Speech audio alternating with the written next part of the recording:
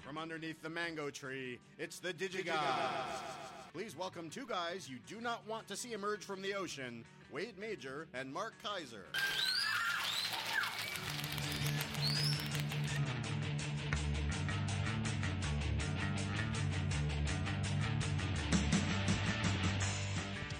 I can absolutely confirm that. I've seen Mark emerge from the ocean, and it is not a pretty sight. It is ugly as can be.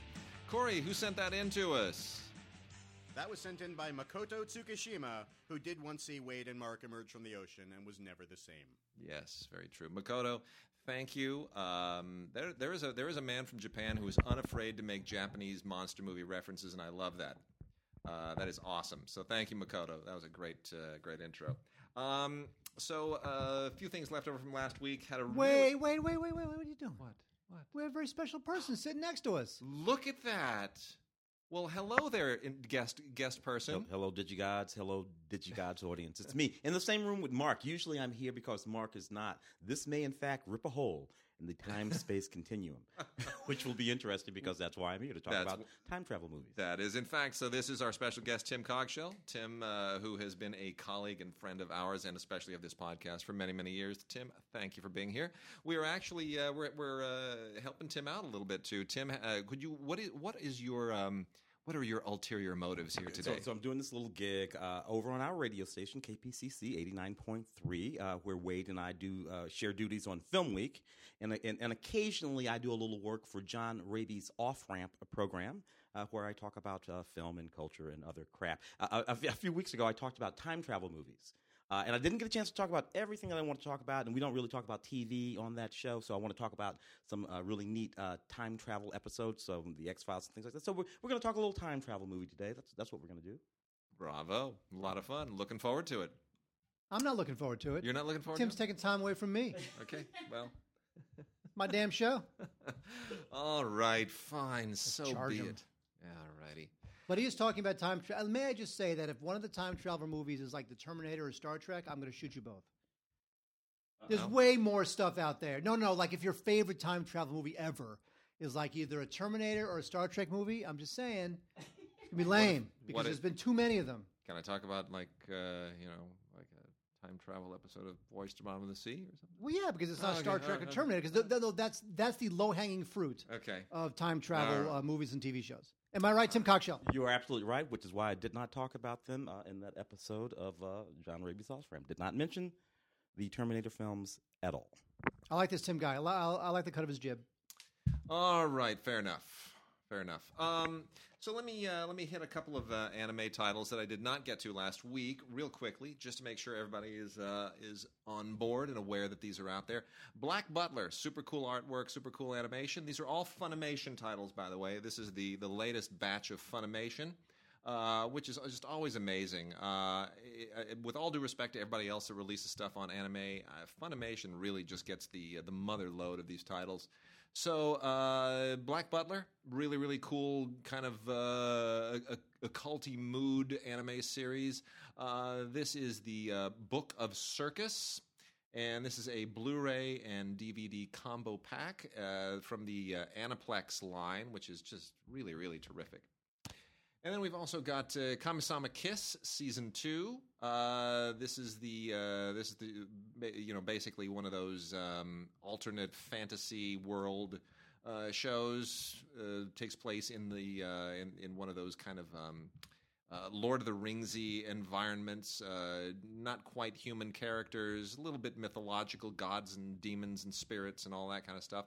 That's a fun show.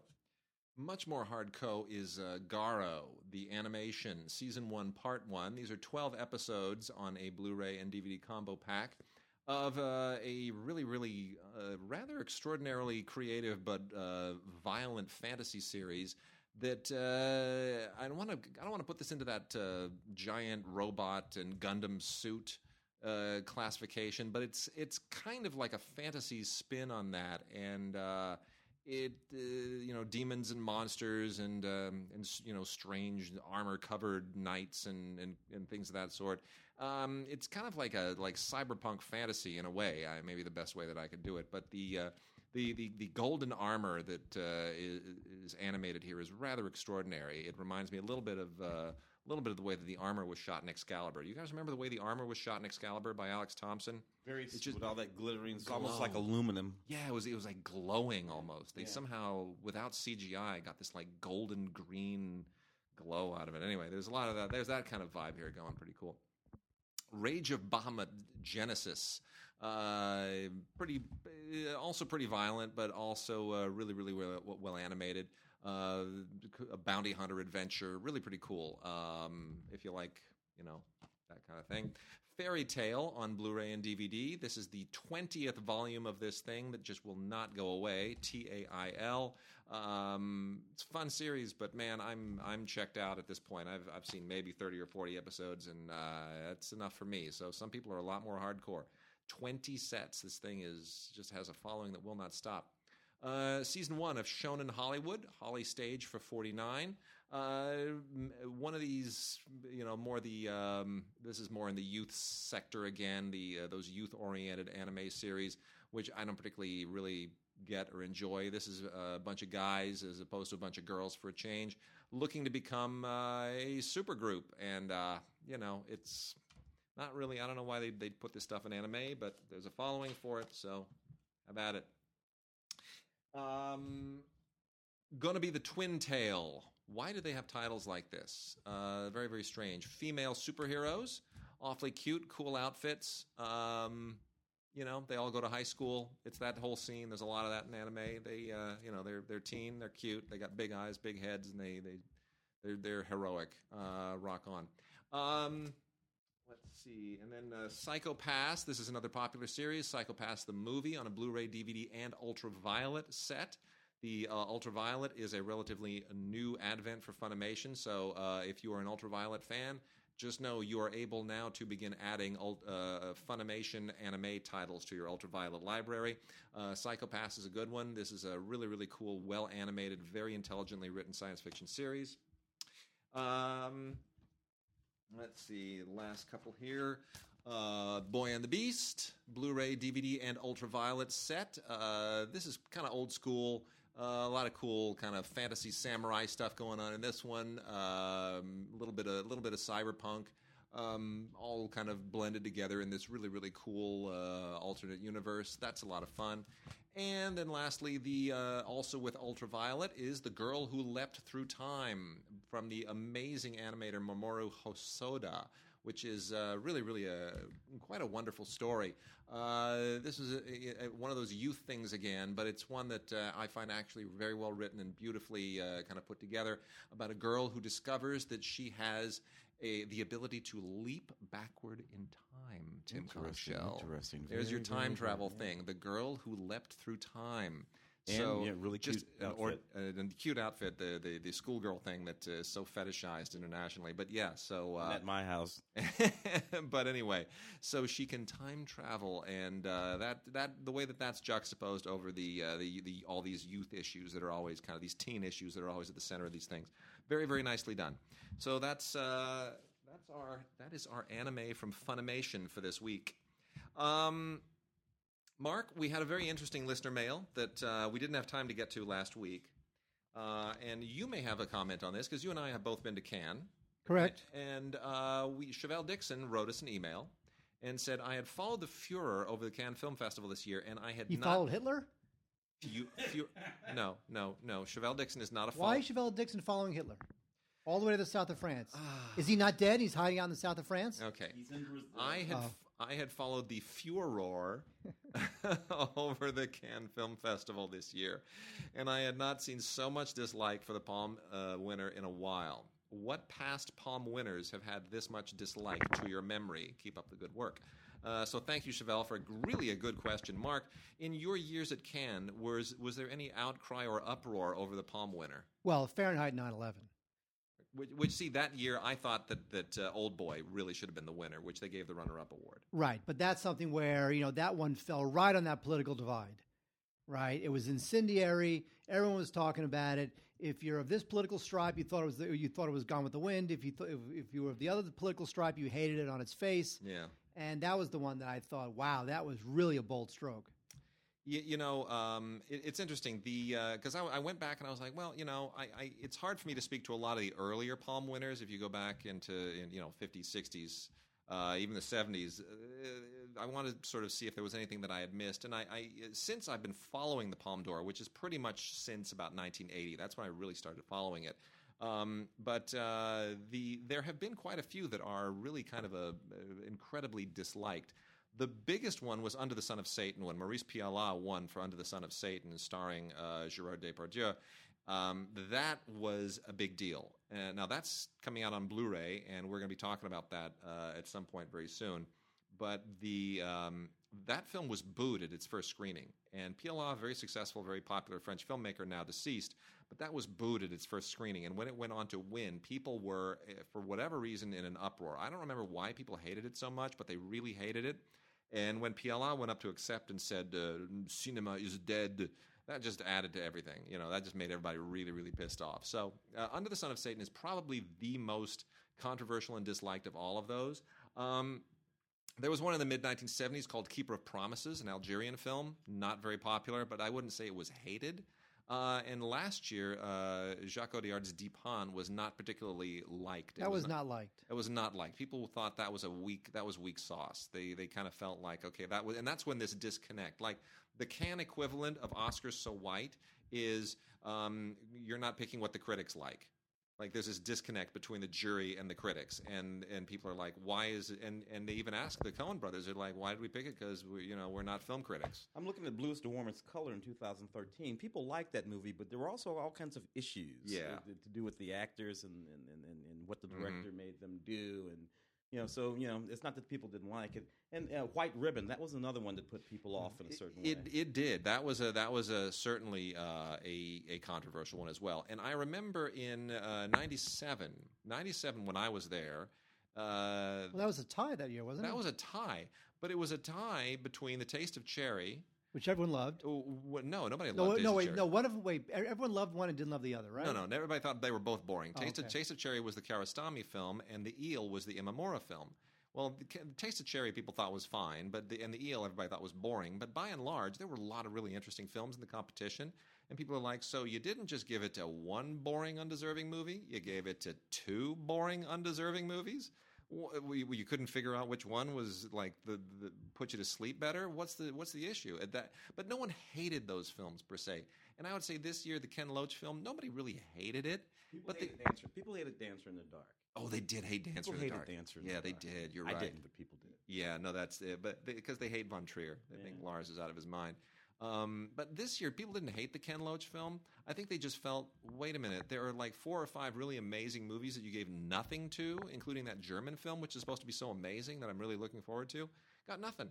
And that reminded me then, I was like, okay, so 94, there was another really interesting year. In 94, this was the thing that I remember really well about 94. Everybody was already rooting for Kieslowski before the festival even began, because he had made 2 of his films in the Three Colors trilogy, Blue and White. Blue had won the Berlin Film Festival. White had won Venice. Here he was taking Red to the Cannes Film Festival. It's like, he's going to be the first filmmaker ever to win the Cripple Crown. He's going to win the Cripple Crown of film festivals, and he's going to do it at Cannes, and he's going to do it through 3 films in the single trilogy in successive years. It's going to be poetry. It's going to be like a dream, a fantasy come true. It's going to be amazing, the great Krzysztof Kieslowski. And everyone saw Red at the press screening, and I remember people walking out with tears in their eyes, right? And just saying, that's it. It's going to happen. It's fate. It's done. It's a foregone conclusion. It's such a wonderful movie. How can you not do it to this amazing film? And it's in French, of all things. And then you're sitting there and you're watching them give out the awards, and then you start thinking, you're like, wait a minute. Jury president is Clint Eastwood. And you're thinking, is Clint Eastwood really going to be down with Kieslowski? Like all the rest of us are, but is Clint going to be down with Kieslowski? Because in order for it to win the Palme d'Or, the president has to. The president can hold rest of the jury, completely hijack the process and hold the rest of the jury hostage and say, this is what the Palme d'Or is going to. You can give awards to anything else, but they have to agree on the other awards. There has to be consensus, but the president can really twist the arm for the winner. And that's when I started to get worried. And I was like, uh-oh, is Clint going to be down with Kieslowski? And suddenly it comes to, and Clint goes, and the palm door, and I remember him doing with the P. The P really popped. He goes, and the palm door, in that Clint Eastwood way, and the palm door goes to Pulp Fiction. And then the next shot on the big, because I'm looking in the, you know how it is at Cannes. You sit in the adjacent theater. You're in it's all going on in the Lumiere, right? And then next door, the press sits in the Debussy and watches on a big projection screen like everybody else in the world. And suddenly there's Tarantino. He stands up. He's high-fiving Lawrence Bender. And everyone was in a state of shock. And we just thought, are you kidding me? Kieslowski got nothing? Not a jury? Not a grand jury? Nothing? You walk away empty-handed? What happened in that jury room? And you could tell the jury was angry. Catherine Deneuve was like the vice president of the jury, and you could tell the jury was just angry. They were furious. And Tarantino goes up to accept his Palme d'Or, and some woman up in the rafters is screaming, Pulp Fiction is S, right? She's screaming, cursing at him. It's on the DVD. It's on the extras. You can see this on the extras. And she's screaming, Pulp Fiction is Pulp Fiction is and she's screaming this. And Tarantino laughs, and he throws her the middle finger, and I thought, this would never happen at the Oscars. No. And that was that. And that, to me, was maybe the most incendiary palm winner I ever saw. But, so yeah. Why do you think they didn't give Rouge one of the other awards? Do you think that was like a protest amongst? Was that the jury saying we will not give you that window, Clint? I have a feeling that it wound up being, and rumors have leaked out since that was a really contentious deliberation. That Clint was absolutely dead set on Pulp Fiction winning it. He was really impressed by the film. He wanted that to get the top award and kind of didn't care what got anything else. And then I think everybody else had their own little favorites. And there may have been if you had a consensus vote on a normal jury where people had to sort of agree on everything and they were congenial and didn't argue, I think Kieslowski would have taken at least a jury prize. But I think the feeling was everybody had their own pet favorites. And it probably wound up being the worst kind of horse trading. It's like, okay, fine, we'll give Best Actor to your guy as long as we give Best Actress to mine. Okay, fine, you? Okay, fine, you get your movie, And I think it probably got really bitchy in the final minutes. And Clint was probably sitting in the corner reading a newspaper saying, just do whatever you want. I don't care. Just give it to Pulp Fiction. I get Pulp Fiction. You get whatever you want. And that's kind of what the rumor was, that wound up being a pretty nasty jury deliberation. The reason it matters is because it matters, of course. Yeah. These things make careers. Yeah. That win made a career. It made a career. And Kieslowski died about 3 years later. Yeah. So not that killed him. No. It might have. We don't know. In any case, thank you, Chevelle. Really good question. And so, shall we carry on to Tim? Do you want to jump into your thing? Do you want to talk about some time travel movies for a second? Let's talk about some time travel. All right, we can talk time travel movies for a second. So I'm on the show, and you do radio, terrestrial radio, and you actually only have the amount of time that you have. Yeah. And there were a whole bunch of time travel movies and things that I wanted to talk about that I didn't get a chance to talk about on the show. And I know you have your favorites, Wade, so I'm going to let you chime in here, too. One of the films that I really, really love in this genre is Somewhere in Time, 1980. Likewise. Young. Yes, that's right. Young Christopher Reeves and Jane Seymour, ridiculous. It's just an incredibly romantic show. And I don't know if you'll get a chance to do this, Wade, but a little bit of the John Barry score, for that film would go well right about here. Okay, that's enough. Oh, I'm going to let it ride for a little while. I'm going to let it ride. Why not? So this beautiful John Barry music that we have going in the background now. And this is an absolutely beautiful movie. And if people haven't seen it, it's a chance to see a young Christopher Reeve. Yes. Just in his top form, and a beautiful Jane Seymour in this beautiful setting. So I love that movie, right? Yeah. Another one. I'm dating myself with all my picks. I'm a big fan of Time After Time. Yeah. Oh, we love that movie. I love this movie, right? H.G. Wells meets Jack the Ripper in this completely wacky story. Directed by Nicholas Meyer. Pre Wrath of Khan. I think it's his directorial debut, maybe. I think possibly. We'll find out. Yeah, but we're going to talk about Wrath of Khan later today too. Yes, right. Wrath of Khan. Then he wrote another one of those, didn't he? 7% Solution. Yeah. So Nicholas Meyer, and it has that sensibility. Yeah. This is a film that came out in 1979, which happens to be the year that I graduated from high school, which makes it very important to me. It also has an insanely comely Mary Steenburgen. Yes, it in this does. film. Oh my God, I was so hooked on her in the late 70s and early 80s. Anyway, we should move on. And then there was this little film that I didn't get a chance to talk about on the show called Time Lapse. This is a 2000, maybe 12 film. Sure. Neat little film, this movie. Let me set this film up for you. I want people to actually go out and get this, right? Danielle Pennebaker is in it. I can't remember who the other actors are, but it's a neat little movie. You have this guy, this couple, and they live in this cottage that's across from another cottage, right? Mm-hmm. Now, in the other cottage, there's this professor who has died, and he has built this contraption, and this contraption is pointing out of the window of his cottage directly at the window of the couple's cottage, right? So through that contraption, which is kind of like a camera, he can see their front window and everything that happens in the front room of their cottage, right? And this contraption takes a photograph of the thing that will happen in that front room of the next day at exactly the same time every day. And through a whole bunch of machinations, this young couple comes to know about this man and this machine. So they can see what's going to happen in their room the next day at the exact... Dude, this is a very clever storyline. It's a very smart film, especially a way of doing a time travel film that is all set in one very constrained location with a very limited cast. It's nothing but people coming in and out of more or less these 2 or 3 spaces and falling under the influence of knowing about this machine and what that means, and it just ties it up in a nice little type thing. Time Lapse is the name of the film. What's that guy's name? Bradley King is the director. Yep. And the Good writers little film. are Bradley and a guy named B.P. Cooper. Neat little movie. I like the little ones like that, dude. All right, now here are mine, and I will make this really quick. My time travel film selections are a little more eccentric. I mean, obviously, yes, I love Back to the Future and the original Time Machine, George Powell, which we have to make mention of, and sure. But here are the ones people don't typically think of as time travel movies: Time Bandits. Indeed. Terry Gilliam, really interesting movie. Not really a time machine. It's more kind of metaphysical time travel. Metaphysical, magical Terry Gilliam time travel. And you're not really you're sort of traveling between fantasy universes in a sense, but still, it's a time travel movie.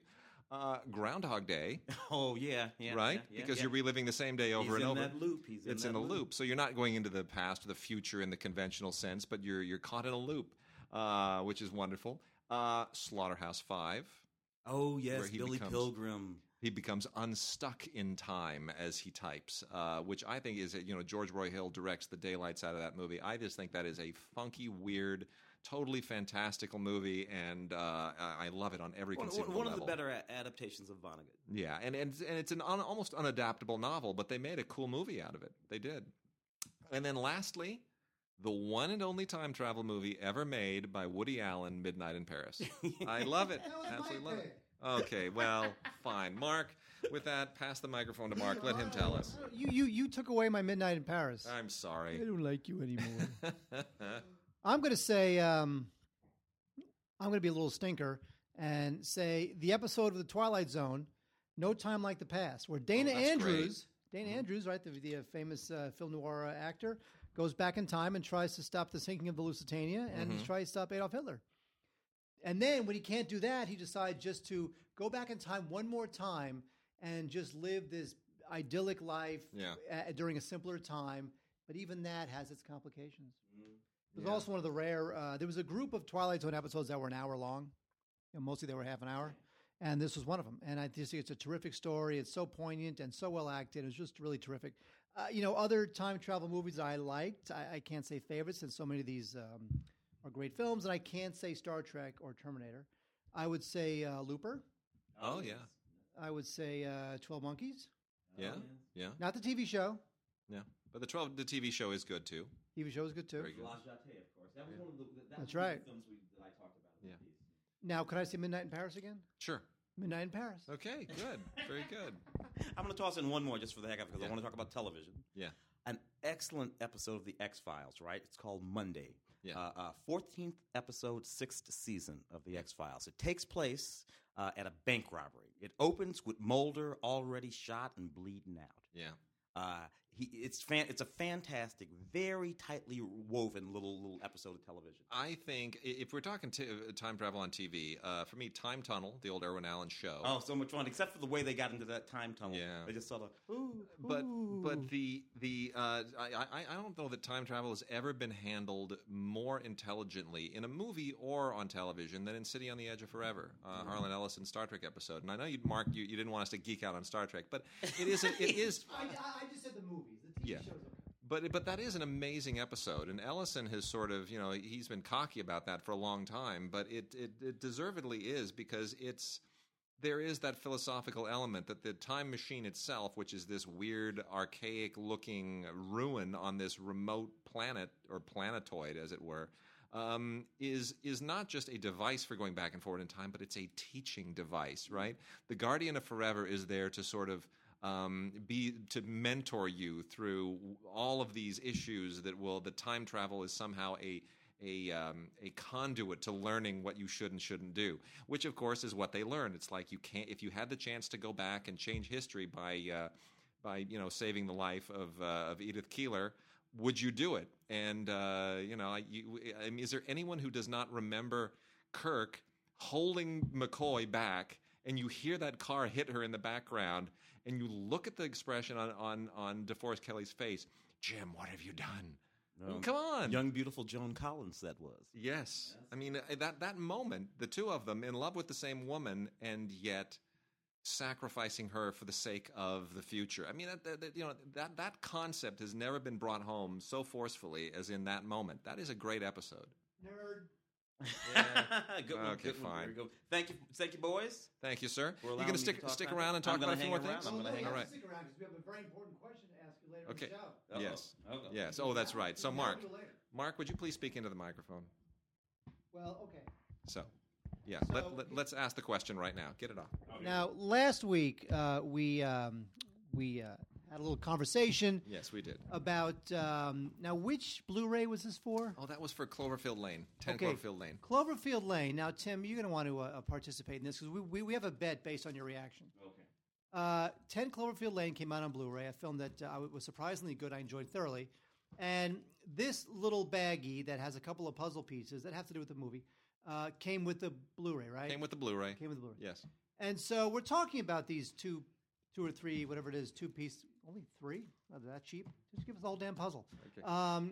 We're talking about these three puzzle pieces in the Ziploc bag that came with the 10 Cloverfield Lane Blu-ray, and Wade referred to it as a certain thing. I know it as swag. They usually send you little pieces of swag, like a hat or a pen or something, and here it's just three puzzle pieces. But Wade had another name for it that he claims is what everybody in the industry calls swag, but I had never heard of it in the history of my life. I don't know what he was talking about. To me, this is swag. It's always been swag. It's a pen. It's a sweater. It's a zip drive. It's called swag. Wade, I want you to tell Tim what you thought this was called. Not swag. It's something else. And then Tim, who's going to be honest with us, you're going to say whether you have ever heard of stuff like this. I have heard the term swag before. Swag is the term that I am familiar with. Swag is at the moment the term that I am familiar with. I called it a persuasion. No. Never heard that before. Yes! It is a persuasion, but no, I've never heard that before. Never heard that before. By the way, that come in every Blu-ray that everyone will get? No. That's just fancy a people. A press thing. A press Okay, thing. no, Tim, no one cares about that. Yeah, Nobody swag. knows what a persuasion is. Have you? Wait, let's relive this. Okay. Tim, have you ever heard of this being called a persuasion? No, I have to say no. Okay. I have to say no. All right, fine. Hang on a second. Tim, have you ever heard of this being called a persuasion? Still no. I took a class in fine. grad school called Fine. Persuasion. All right. Fine. Thank you, Tim. My work here is done. I will bring supporting evidence in the future. What the hell On my does the cross-examination. puzzle piece make, guys? Did you take them out of the bag? No, we did not. It's We don't even give a damn. well, what the puzzle pieces make. it relates to the film, and it's a giveaway, and I don't think we want to get into it. But here, I'll the lamest thing to ever give away. Yeah, it's incredibly lame. Here, hold on, I'll do it. Actually, I didn't see Tim Cloverfield Lane. I didn't see it. Hold on. Okay, fine. Yeah, Okay, you fine. have to put the face. So anyway, carrying on. All right, we're going to talk about some new movies real quickly. Tim, you are perfect to talk about this because Night of Cups, the Terrence Malick film, which is on Blu-ray. and which has only one special feature, the making of Knight of Cups. So you better like the movie because there's no extras on this thing. Yeah. So you and I saw this together, and we talked about it on radio. Yeah, and so we're going to cut Mark out of this equation. It was a very interesting conversation for us, a very interesting moment in time. Knight of Cups, not critically loved by anybody except maybe me and you. Yeah, well, because we identified it as the conclusion to a trilogy that Malick is making about his life that began with Tree of Life and continued with To the Wonder. A very introspective trilogy, which is much more deeply woven than I had thought before. You know, I beat up what was the middle movie? To the Wonder. To the Wonder. I beat that movie up pretty good. You and I saw all three of these together. All three together. Tree of Life being the first one, of course. Which we both loved roundly. To the Wonder is a movie that I beat up pretty good, but I didn't really understand what was going on when I saw that movie. Thinking about that movie in the context of this trilogy, what is plainly a trilogy, and whose characters are whom, and who they represent: his father, his mother, his brother, his teachers, philosophy, and all. Now I understand what's actually going on in Tree of Life, To the Wonder. Yeah, and I mean, for those who don't know, Malick basically made Tree of Life about his childhood. In which case, you see this family, this tough father, and he's one of these brothers, and there's a brother that passes away, and two other brothers survive, and then into The Wonder, it's about his relationships, his broken marriage, and meeting his own failures there, his own failures in his marriages. And then this is about the grown, I mean, in a very loose way, the grown Terrence Malick, now played by Christian Bale. He went from the present and future Batman Ben Affleck to the past and recent Batman Christian Bale, playing a screenwriter who is loosely based on Malick, who again has a brother and another brother who's deceased, and Brian Dennehy plays the hardcore dad, and Wes Bentley plays the other brother, and suddenly you realize these are all these same family dynamics carrying through these same three films, and recriminations where they belong all the way around. Yeah. Most of which though are directed toward the character that more or less represents him. And what I like about this series of films is that if there's any judgment in these films, they're all self-judgments. Yeah. He's what he's really doing is looking at Terrence Malick and saying, man, I've had some successes, but boy, have I failed. Yeah. in some amazing and astounding ways. And judgments I've made, and I've blamed my dad, and I've blamed my brother, and my brother was a better person than me. And it's done I blame my wives, and I blame my children. And it's done in that rehearsal, almost semi-improvised style. Lots of really, really fluid camera work by Emmanuel Lubezki, who's now won 3 consecutive Oscars.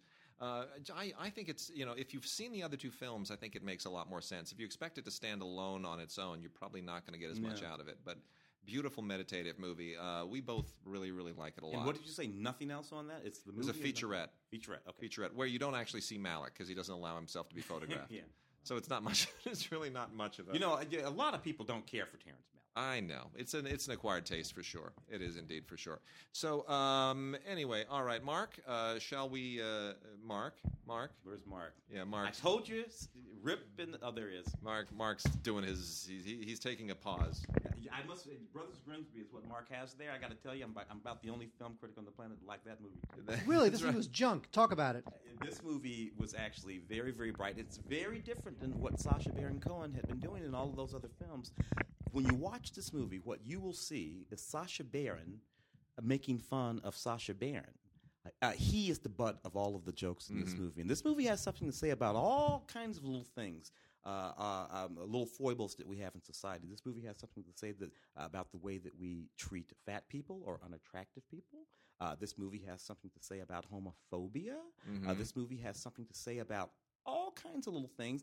Gun culture in America. This movie is absolutely hysterical in its treatment of gun culture in America. And another thing, Mark Strong, the other guy on the cover here who nobody ever talks about, Mark is a really wonderful actor.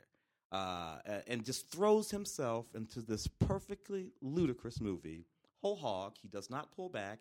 Even when they are in the elephant's vagina, he does not pull back. Oh, that's too funny. Anyway. Too funny. Brilliant. So anyway, that's the Brothers Grimsby. And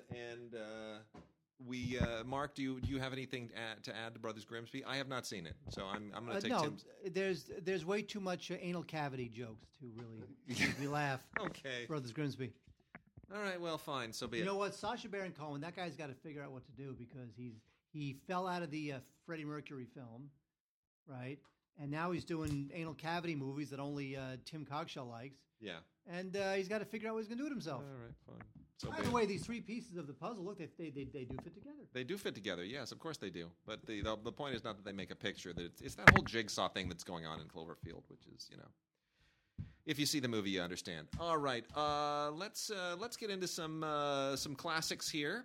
We got some Criterions, we got some Kino Lorber stuff. So let me just knock out a couple of culty films first. We've got the uncensored director-approved edition of Sorceress, which is one of the most wonderful, cheesy things you have ever seen. This is from Synapse. Comes in a nice black, lurid DVD keep case, Blu-ray keep case. This is the kind of thing that Linda Blair would go on to make after The Exorcist when her career completely disintegrated. Everyone expected her to become a legit actress, and she just went on and basically made a whole bunch of exploitation stuff where she took her top off, and a lot of it sort of had loose connection to The Exorcist in any case. This is a Blu-ray. Again, the uncensored director-approved edition. Directed by Jim Wynorski in 1995, which is pretty late for these kinds of films. Wynorski, of course, did a lot of exploitation stuff, primarily an 80s filmmaker in that regard.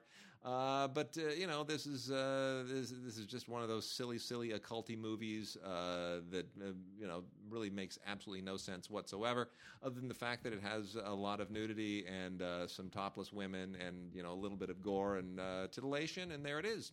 Wynorski does the audio commentary track, and there's also an additional commentary track that he does with Tom Savini, who did all the gore makeup and thing. And then in addition to Linda Blair, you also get Michael Parks and the lovely Julie Strain, who also made quite a career being copiously naked. And then in addition to that, from the Redemption line over at Kino is Crimson, starring Paul Naschy, who is for a long time a huge exploitation star. This is directed by Juan Fortuny, with whom I am utterly unfamiliar. And you also, if Crimson is not enough for you, you can also get the alternate European cut of Crimson, which probably tells you more about the movie. The alternate European cut is entitled The Man with the Severed Head. What? That's right, The Man with the Severed Head. So, if Crimson is a little bit too obscure for you and you don't really know what you go, well, what's it about? Well, the European version is called The Man with the Severed Head. That's a little bit like if, the U.S. release of, Star Wars was Star Wars, and then internationally it was the movie about the Death Star thing that gets blown up. No, that's what they call it in Japan. Could you speak into the microphone, please? Well, I am not speaking into the microphone because what if Tim would like to say something? Oh, well, what do I true. do? You speak into the We only have microphone. 2 mics, Wade. Anyway, this is one of those brain replacement movies. It's much worse than They Saved Hitler's Brain. It's just absolutely ridiculous. It is preposterous on every conceivable level, but it has sort of a cool cheese factor made in 1973, a European production, Spanish, French, a lot of European money in this. It's an absolutely silly film, but from an exploitation level, it is enjoyable in a really kitsch way. So that is Crimson, starring Paul Naschy, otherwise known as the Man with the Severed Head. All right, Mark, tell us what we got on Criterion this week. Oh, do we have some cool Criterion stuff for you this week? In fact, I will take a couple, and because Tim Cogshell's here, he will take a couple too. What do you think of that? Okay. 1973, we have the absolutely surreal, strange, wonderful political allegory, Fantastic Planet. Imagine if, I don't know how to put this. Imagine if the animation from Monty Python was told to tell a serious story. Yeah. It looks like the animation from Monty Python. This has been on DVD twice previously. Both of them, welcome on DVD because it's such a hard film to find. But neither was a really terrific transfer. I think everybody was sort of willing to suck it up and live with the previous DVDs just because they were there. And most people I know who got one got the other. So I know a lot of people who actually have both DVDs because the extras are a little different and there was just no they couldn't live to part with either one of them because they didn't know when the film might come around again. Well, I think you can part with those DVDs now because this is a great Blu-ray set. Yeah, this is again. It's a French film. It is. It's surreal and it's trippy and it's psychedelic and it takes place on this distant planet where humans are enslaved by these giant blue people, and then one of the humans who had been raised as a pet from childhood escapes, and then winds up with a band of these kind of crazy radical separatist types. And it really cannot be explained. It needs to be seen to be believed. It's from 1973. It is only 72 minutes, and that's about all you can take of something so trippy and so strange. And, of course, Criterion has done the best they can on the Blu-ray. It's a 2K digital restoration. But, again, this is a 1973 film, so how good will it ever get? A couple short films by the director, a documentary on the director.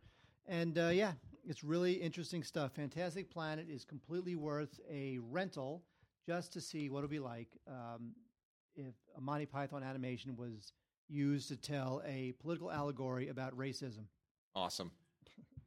We also have, by the way, another terrific film. If you've, I'm sure you haven't, but there was a film, I think it was in the early 80s called Heaven Can Wait with Warren Beatty. And Heaven Can Wait is Heaven Can Wait available on Blu-ray?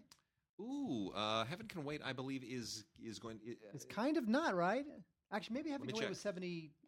Heaven Can Wait was like the late 70s. I want to say Heaven Can Wait is supposed to be coming out from Criterion, but I might be confusing it with what you're holding in your hand right now. That is right. Now, Heaven Can Wait with Warren Beatty, a great film. Everyone loved it. It was directed by Warren Beatty and Buck Henry. Very beloved for its time. That film is actually based on another film, an earlier film from 1941 called Here Comes Mr. Jordan. Heaven Can Wait is only available... Heaven Can Wait was released from Paramount originally on DVD, and then it was released again on DVD in a Criterion... no, that's a different Heaven Can Wait, so never mind, I take it back. Now there was a Heaven Can Wait with Gene Tierney. That's the 1943. Mitri, yeah. That's the 1943. That's what's on Criterion. That's what was confusing me. So, yes. Am I crazy, or isn't that Steven Spielberg film from the 80s, Always? Always is based on... that's right. That's based on a guy named Joe. That was when you look at Here Comes Mr. Jordan, a guy named Joe, Angels in the Outfield, even It's a Wonderful Life. That was the thing in the 1930s and 40s. Like every other movie had some angel helping somebody out. And if you think about it, well, like Nazism and fascism and communism and World War II and the Great Depression, damn well needed an angel back then. So I think everybody wanted to feel like there was somebody on the other side looking out for them because the world was just a horrible place. It's a Wonderful Life. That had an angel. I just said that. Oh, I was listening to your ugly face. Anyway, Here Comes Mr. Jordan from 1941. It's Robert Montgomery. He plays a boxer. Now in the Warren Beatty film, he was a football player. But he plays a boxer, and his plane crashes in a crazy accident. But instead of going to heaven, he is returned to Earth thanks to an angel named Mr. Jordan, played by Claude Rains, who everybody knows more as the Invisible Man. And, it's a terrific little comedy, a lot of fun. This thing, Criterion has done a good job on this as well. 2K digital restoration. There's a conversation between critic Michael Sragow, who is a member of the LA Film Critics Association, and one of the other filmmakers. And, there's a Lux Radio Theater adaptation from 1942 starring Cary Grant, which is definitely very cool. And I think you'll like this a lot. This is a cute movie. It's not really that dated. It's funny because the Warren Beatty one is almost a little more dated. The Warren Beatty one is a little more. He plays a football player, not a boxer. It's a little more screwball comedy, I think, than Heaven Can Wait than Here Comes Mr. Jordan is. But I like this film a lot. It's good. It's really, really good. And then actually, Tim's going to do one of them. Yay! Oh yeah. Why? Because it's the fancy film in the bunch. That's why. La Chienne. And Jean Renoir. It's an absolutely beautiful film. I like this film. 1931, this film is made, right? Yeah. This film is about a guy. He's a married guy. He falls in love with this chick. Her name is Lulu. Lulu turns out to be a hooker, and she has this pimp named Dee Dee, and she's really just working this guy to get money for her pimp. This is like some edgy stuff, dude. It is. I don't think you could make this film this straight today. You probably could. As they did in 1931. Plus, Jean Renoir, an absolutely wonderful filmmaker, and it's in that sort of moody sort of tone that he always sort of indulges. Good stuff. So check that out for sure. This thing, let's see, I'm trying to see if it has anything interesting on it. No, I'm afraid it does not. Actually, it is a 4K digital transfer, and it does have an introduction. by Jean Renoir, 1961 introduction. So nice. Yeah, which is neat because I was born in 1961, so that makes it good. Fantabulous. Renoir, by the way, is one of the unsung greats He is. of film. I mean, because this is 1931, so it's like the early sound era. Well, Yeah. And then the other guy, you know. I know when you're and Renoir's father was the painter. Auguste Renoir, Auguste the Renoir. great painter. Yeah. A couple years later, next year, he'd made Baudu Saved from Drowning, which Criterion had released on That's DVD. right. And of course, he would later make The Rules of the Game, which for a long time was considered like the best film ever made in that Sight and Sound poll. Yeah. Right? And he was amazing. Grand Illusion, of course, from 1937, one of the all-time great anti-war films. So, Jean Renoir is the man. All right, and then from Full Moon Features, who's releasing a lot of Blu-rays now, there is H.P. Lovecraft's Lurking Fear, which is a weird kind of occult film. Obviously, I've never read the original Lurking Fear, but this is from the 80s, and it's like 84, I believe it is. And the idea basically is you got a guy played by Blake Bailey, who's been doing time in prison. He didn't commit the crime, but he comes out, and his family, including like a really weird Vincent Schiavelli, who's always a weird dude, especially in Ghost. Remember him in Ghost? He was all creepy and weird. He reminds me of. He always reminds me of Richard Libertini. A little bit, except he's like, Richard's a nice guy, and Vincent Schiavelli's kind of a creepy dude. No, but they're both like tall, lanky. Have you ever seen Vincent Schiavelli around town, though? Who hasn't? Well, he drives like an old classic car from like the 30s or 40s, and he's always kind of decked out in some weird kind of scarves and berets and things like that. Vincent Schiavelli, the day that the 1992 riots broke out Yeah, here in Los 92. Angeles, I was in Paris. I was interviewing Vincent Schiavelli on the roof of his house in West Hollywood. His No apartment. kidding. He lived in the Fauntleroy. Or what's Yeah. the name? What's the name of that fancy building right there? On Rossmore, yeah, right there. He lives. Oh, yeah. That's where he lived in 1992, anyway. And for whatever reason, we had went up to the roof. He was in Batman, I guess it was that's the right. Batman Yes. sequel. Yeah. And I was interviewing him for Entertainment Today magazine that you and I work for. I was writing a feature, and we're sitting there, and Vincent Schiavelli looks over my shoulder and he says, "What's that?" And I looked back and I said, "It looks like a fire. I don't know. It looks like it." And he says, "Well, then what's that?" And I looked over, and it's like another fire that was bigger than the first fire. And we went to his apartment and turned on the news. And we realized that the city was on fire. Wow. So that's my Vincent Schiavelli story. I was in Paris taking meetings and skirting around. And I got back to the friend that we were staying with, an old friend of my father's, and she looks at me, and this lovely old lady, and she said, "Oh, things are really bad back at your place." And I'm like, "Really? Did my mother drop something? What happened?" And she turns the TV on, and all I saw was just riots, and I just thought. Oh, and then I remembered Rodney King, and then I'd completely forgotten that was going on. I'd been in Paris for about a week, and I was on my way to Cannes, and I was like, "Oh, you got to be kidding me!" Yeah, I remember it well. Well, anyway, Vincent Schiavelli, there you go. That Vincent Schiavelli just reminded us of the riots. So anyway, Schiavelli is probably the best thing in this. Lurking Fear, H.P. Lovecraft's Lurking Fear on Blu-ray. Basically about a guy who gets out of prison, and he, his illicit family and other connections, they want him to go and dig up some money that his dad had stolen and buried in a cemetery. Unfortunately, it's a cemetery that is populated by cannibals who live in tunnels underneath. And you know what? That's the worst thing. I hate it when that happens to a cemetery. It's like we got a couple of them here in L.A. Cannibals in the tunnels underneath. It's such a problem. So it's a documentary? Kind of. Okay. Yeah, but you can get them out. You can call Orkin. They have like they have a treatment for cannibals. It's like what they do for gophers, except it's more powerful. Now wait a second. Now we've gone through the vampire cycle. Yeah. We're now currently in the zombie cycle. Yes. Right? Maybe next will be cannibals. I think so. I think we need more or cannibals. werewolves. We've done werewolves. Although Universal's starting to remake all their Universal's going to remake all their old classic horror they films. are. They got Tom Cruise starring in The Mummy. The Mummy. Yeah, big deal.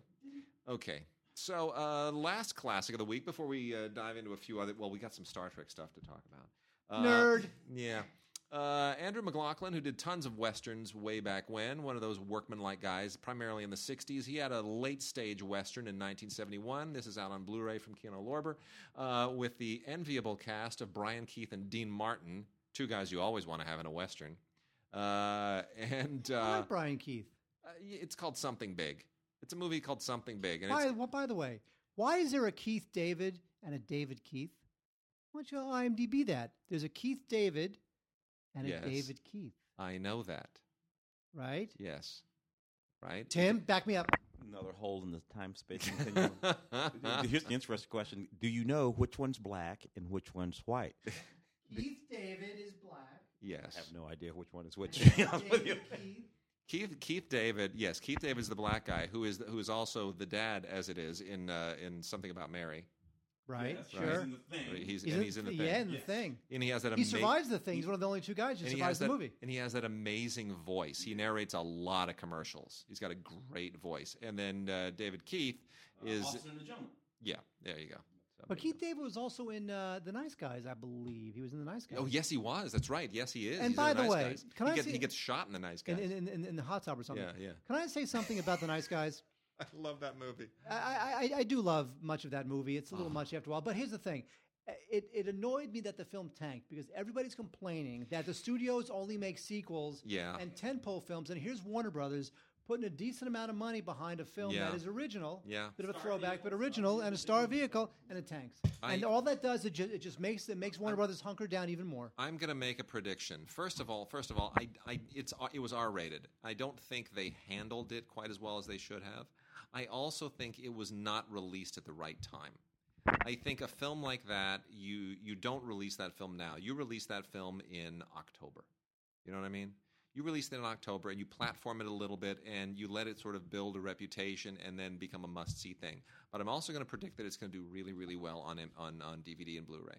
I think it's going to do really well in ancillary markets. I think well enough that we may get a second one because they set it up for another one, and I really want to see those guys do another one. It all depends on how much it costs in the first place. It was expensive. They spent a pile. I mean, that's got a lot of car crashes and there's real effects in that thing.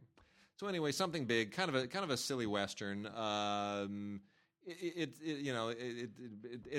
1971 is getting pretty late for the western era, and everybody's kind of trying to keep up, and everybody's getting a little long in the tooth. And yeah, there's some fun action in this thing, and Dean Martin's a little bit funny and sly, and they got a nice little thing going on between them, Brian Keith and Dean Martin. But it is definitely everybody's sort of trying to hang on to a genre that is long past, especially considering that the music and the songs come to us courtesy of, mind you, this is a western with music and songs courtesy of Marvin Hamlish, Burt Bacharach, and Hal David.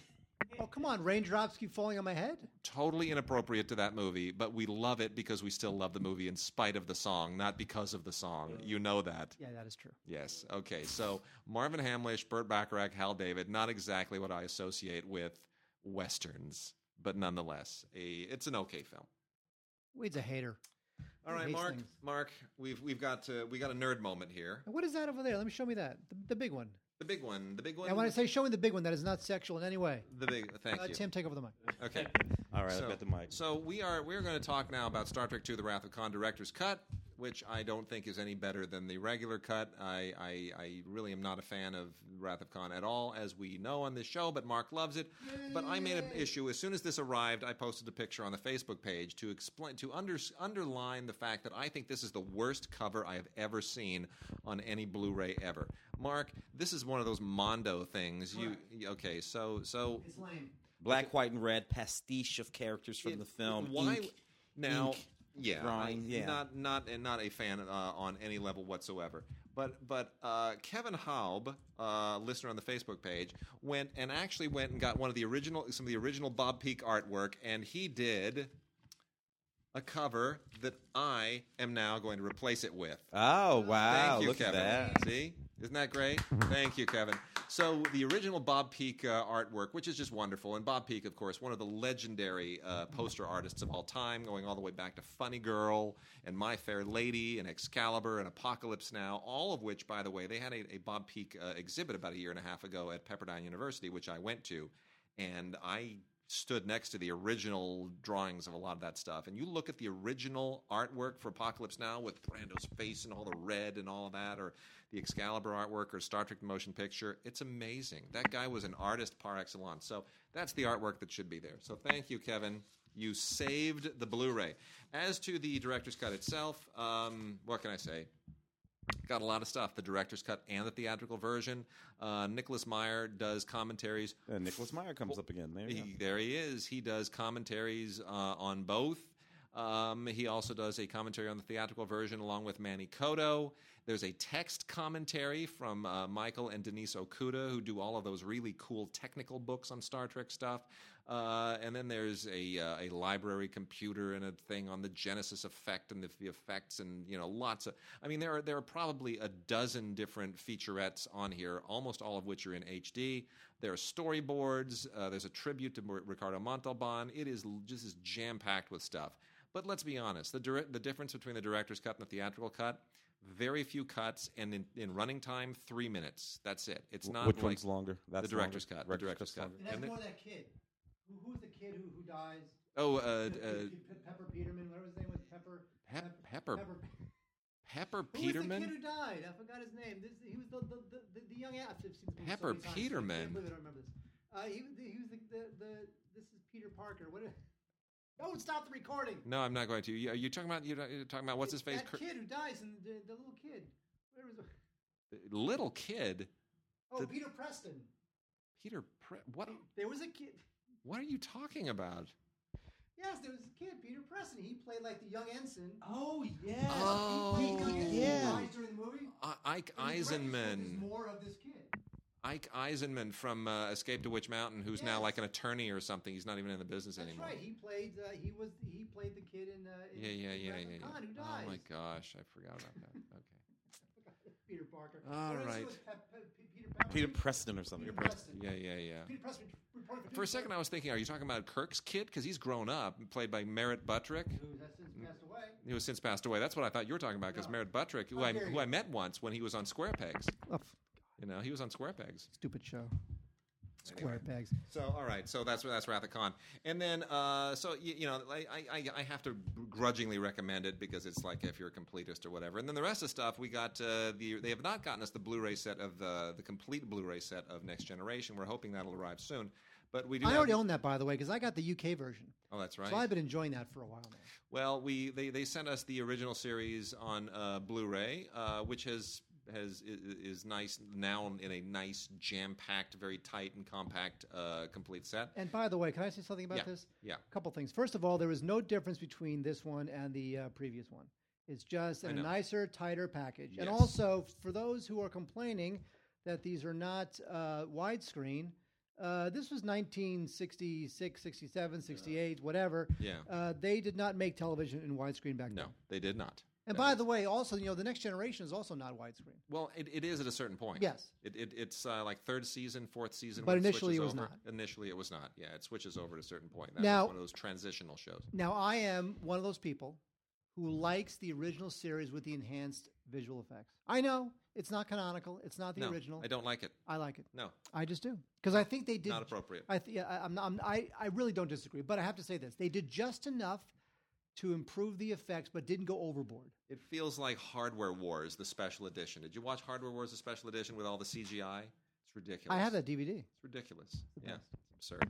By the way, there's another documentary that I'm talking about on Film Week this week, which is all about the Indiana Jones fan film. The guys that made it. You aware of that thing? Of course. That feature. Yeah.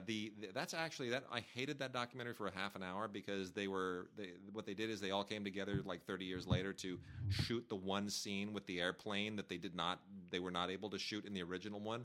They're spending tens of thousands of dollars, these guys, to fulfill a dream from when they were 11 years old. And I'm thinking, okay, you're a bunch of indulgent, overgrown losers. You're risking your jobs and everything to complete. I mean, why are you doing this? And then it gets interesting. So I will say, then the film won me over. So very interesting film. Anyway, completing our Star Trek coverage today, the J.J. Abrams Star Trek and then its sequel, Star Trek Into Darkness, are both out in 4K Ultra HD editions with 4K Blu-ray, regular Blu-ray, and then, of course, the ultraviolet digital HD version. And loaded with extras, all the stuff that the previous ones had. Commentary by JJ and Brian Burke, who I have known for. It's just weird. It's weird hearing Brian. You introduced Brian Burke to JJ. No, I introduced Brian to Matt, and Matt introduced him to JJ. Got it. That's how that worked. Because honestly, JJ would know you on the street. He wouldn't know me. He's met me like half a dozen times, but I'm always like one of those guys who's just loitering around Matt's films. I'm not that important. Anyway, so many featurettes, it'll make your head explode. Gag reels and deleted scenes and all that stuff. I'm not a fan of either of these films, to be honest. I do not consider them canon. They belong really. They're closer to the Star Wars films. They're part of JJ's canon. They're not part of Star Trek canon. But the bottom line here is the Ultra HD, which is passable. I got to say, this doesn't look like they really took a great deal of time to maximize. Clearly, they mastered these things in 4K. The digital files were there, and then I think they just flat out transferred it and compressed it a little bit for 4K for UHD Blu-ray format to just codec to codec. But it doesn't look like there was a lot of work or special attention made to sort of maximize it and master it accordingly. I think they just wanted to get these things out because there's another Star Trek movie on the horizon, and let's sell as much of our stock as we can, and see if we can generate a little pre-release buzz.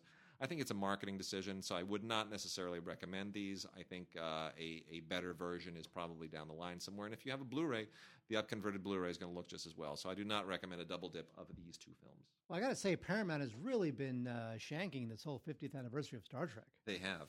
There's something it has the feeling of like they weren't going to do anything. Then when people complained, they just scrambled and put together this and that. There's no celebrations. There's no I don't.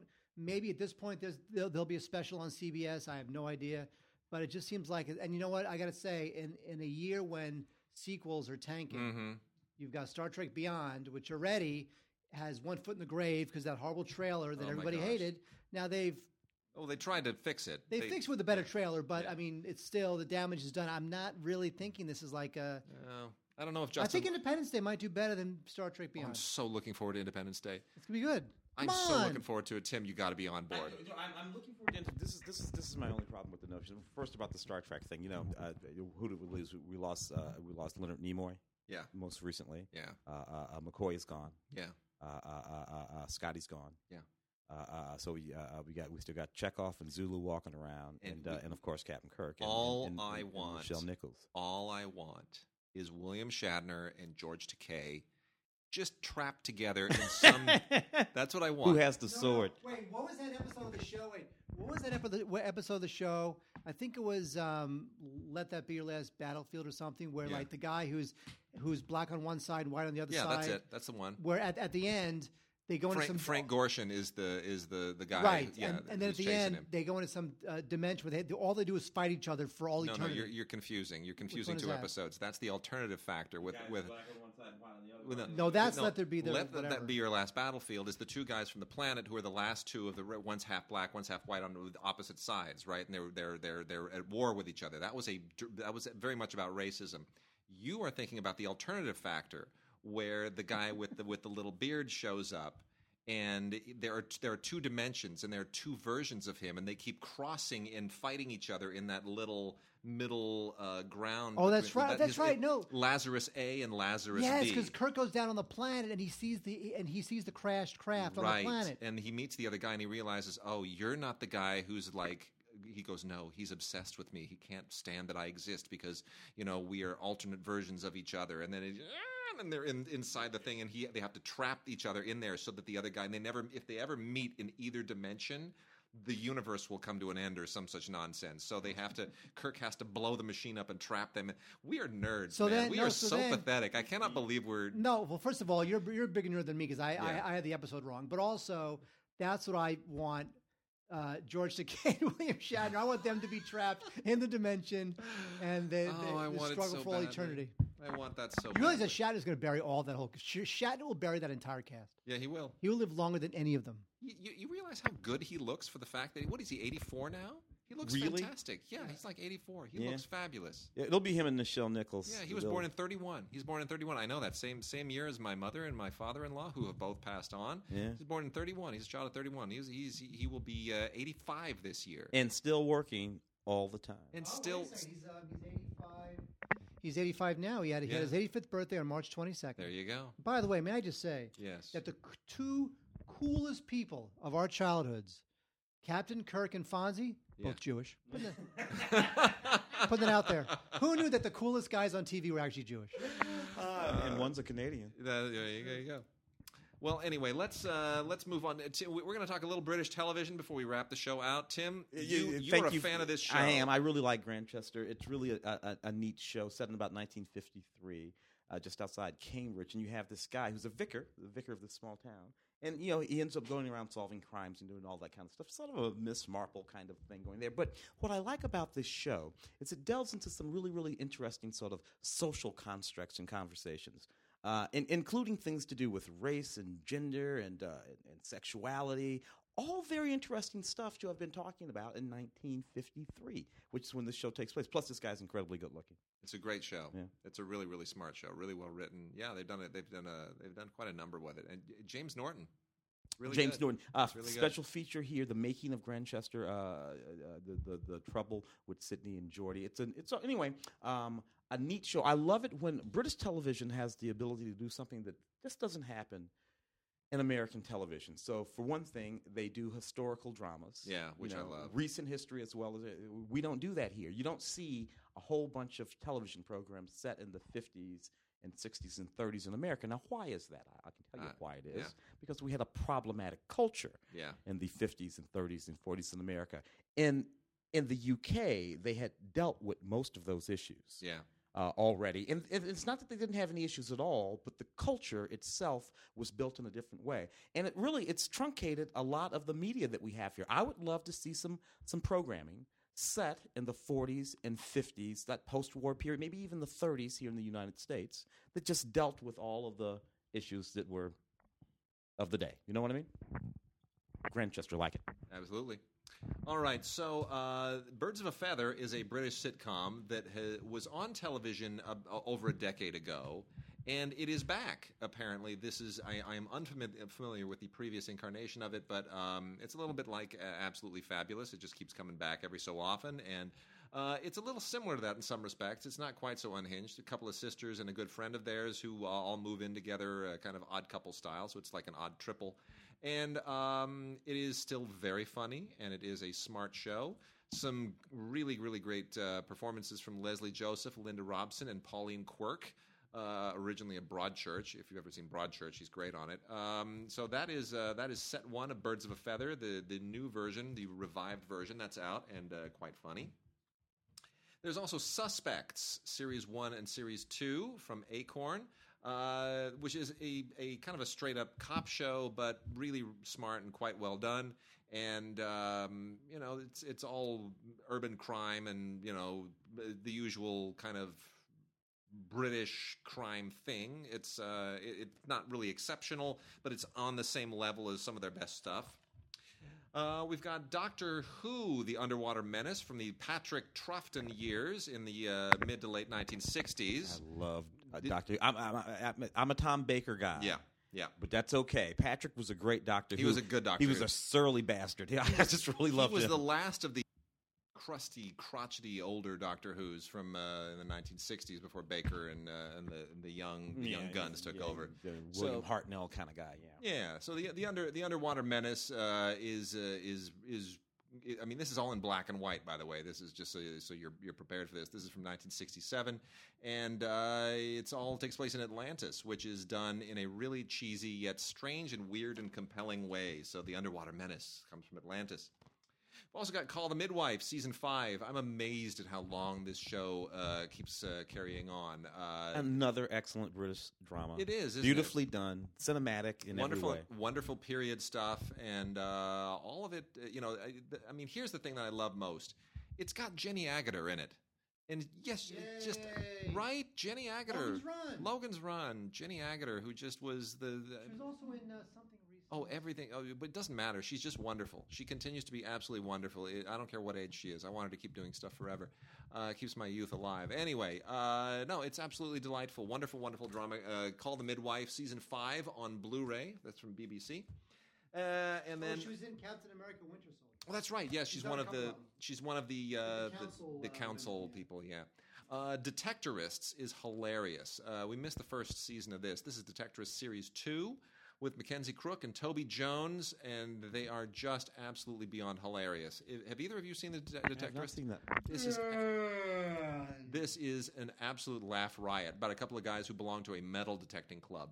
They're looking for Saxon treasure buried somewhere in the English countryside. It's just a riot. It's an absolute hoot. The fact that, and apparently this really exists. There really are metal detecting clubs, like guys who go out with their.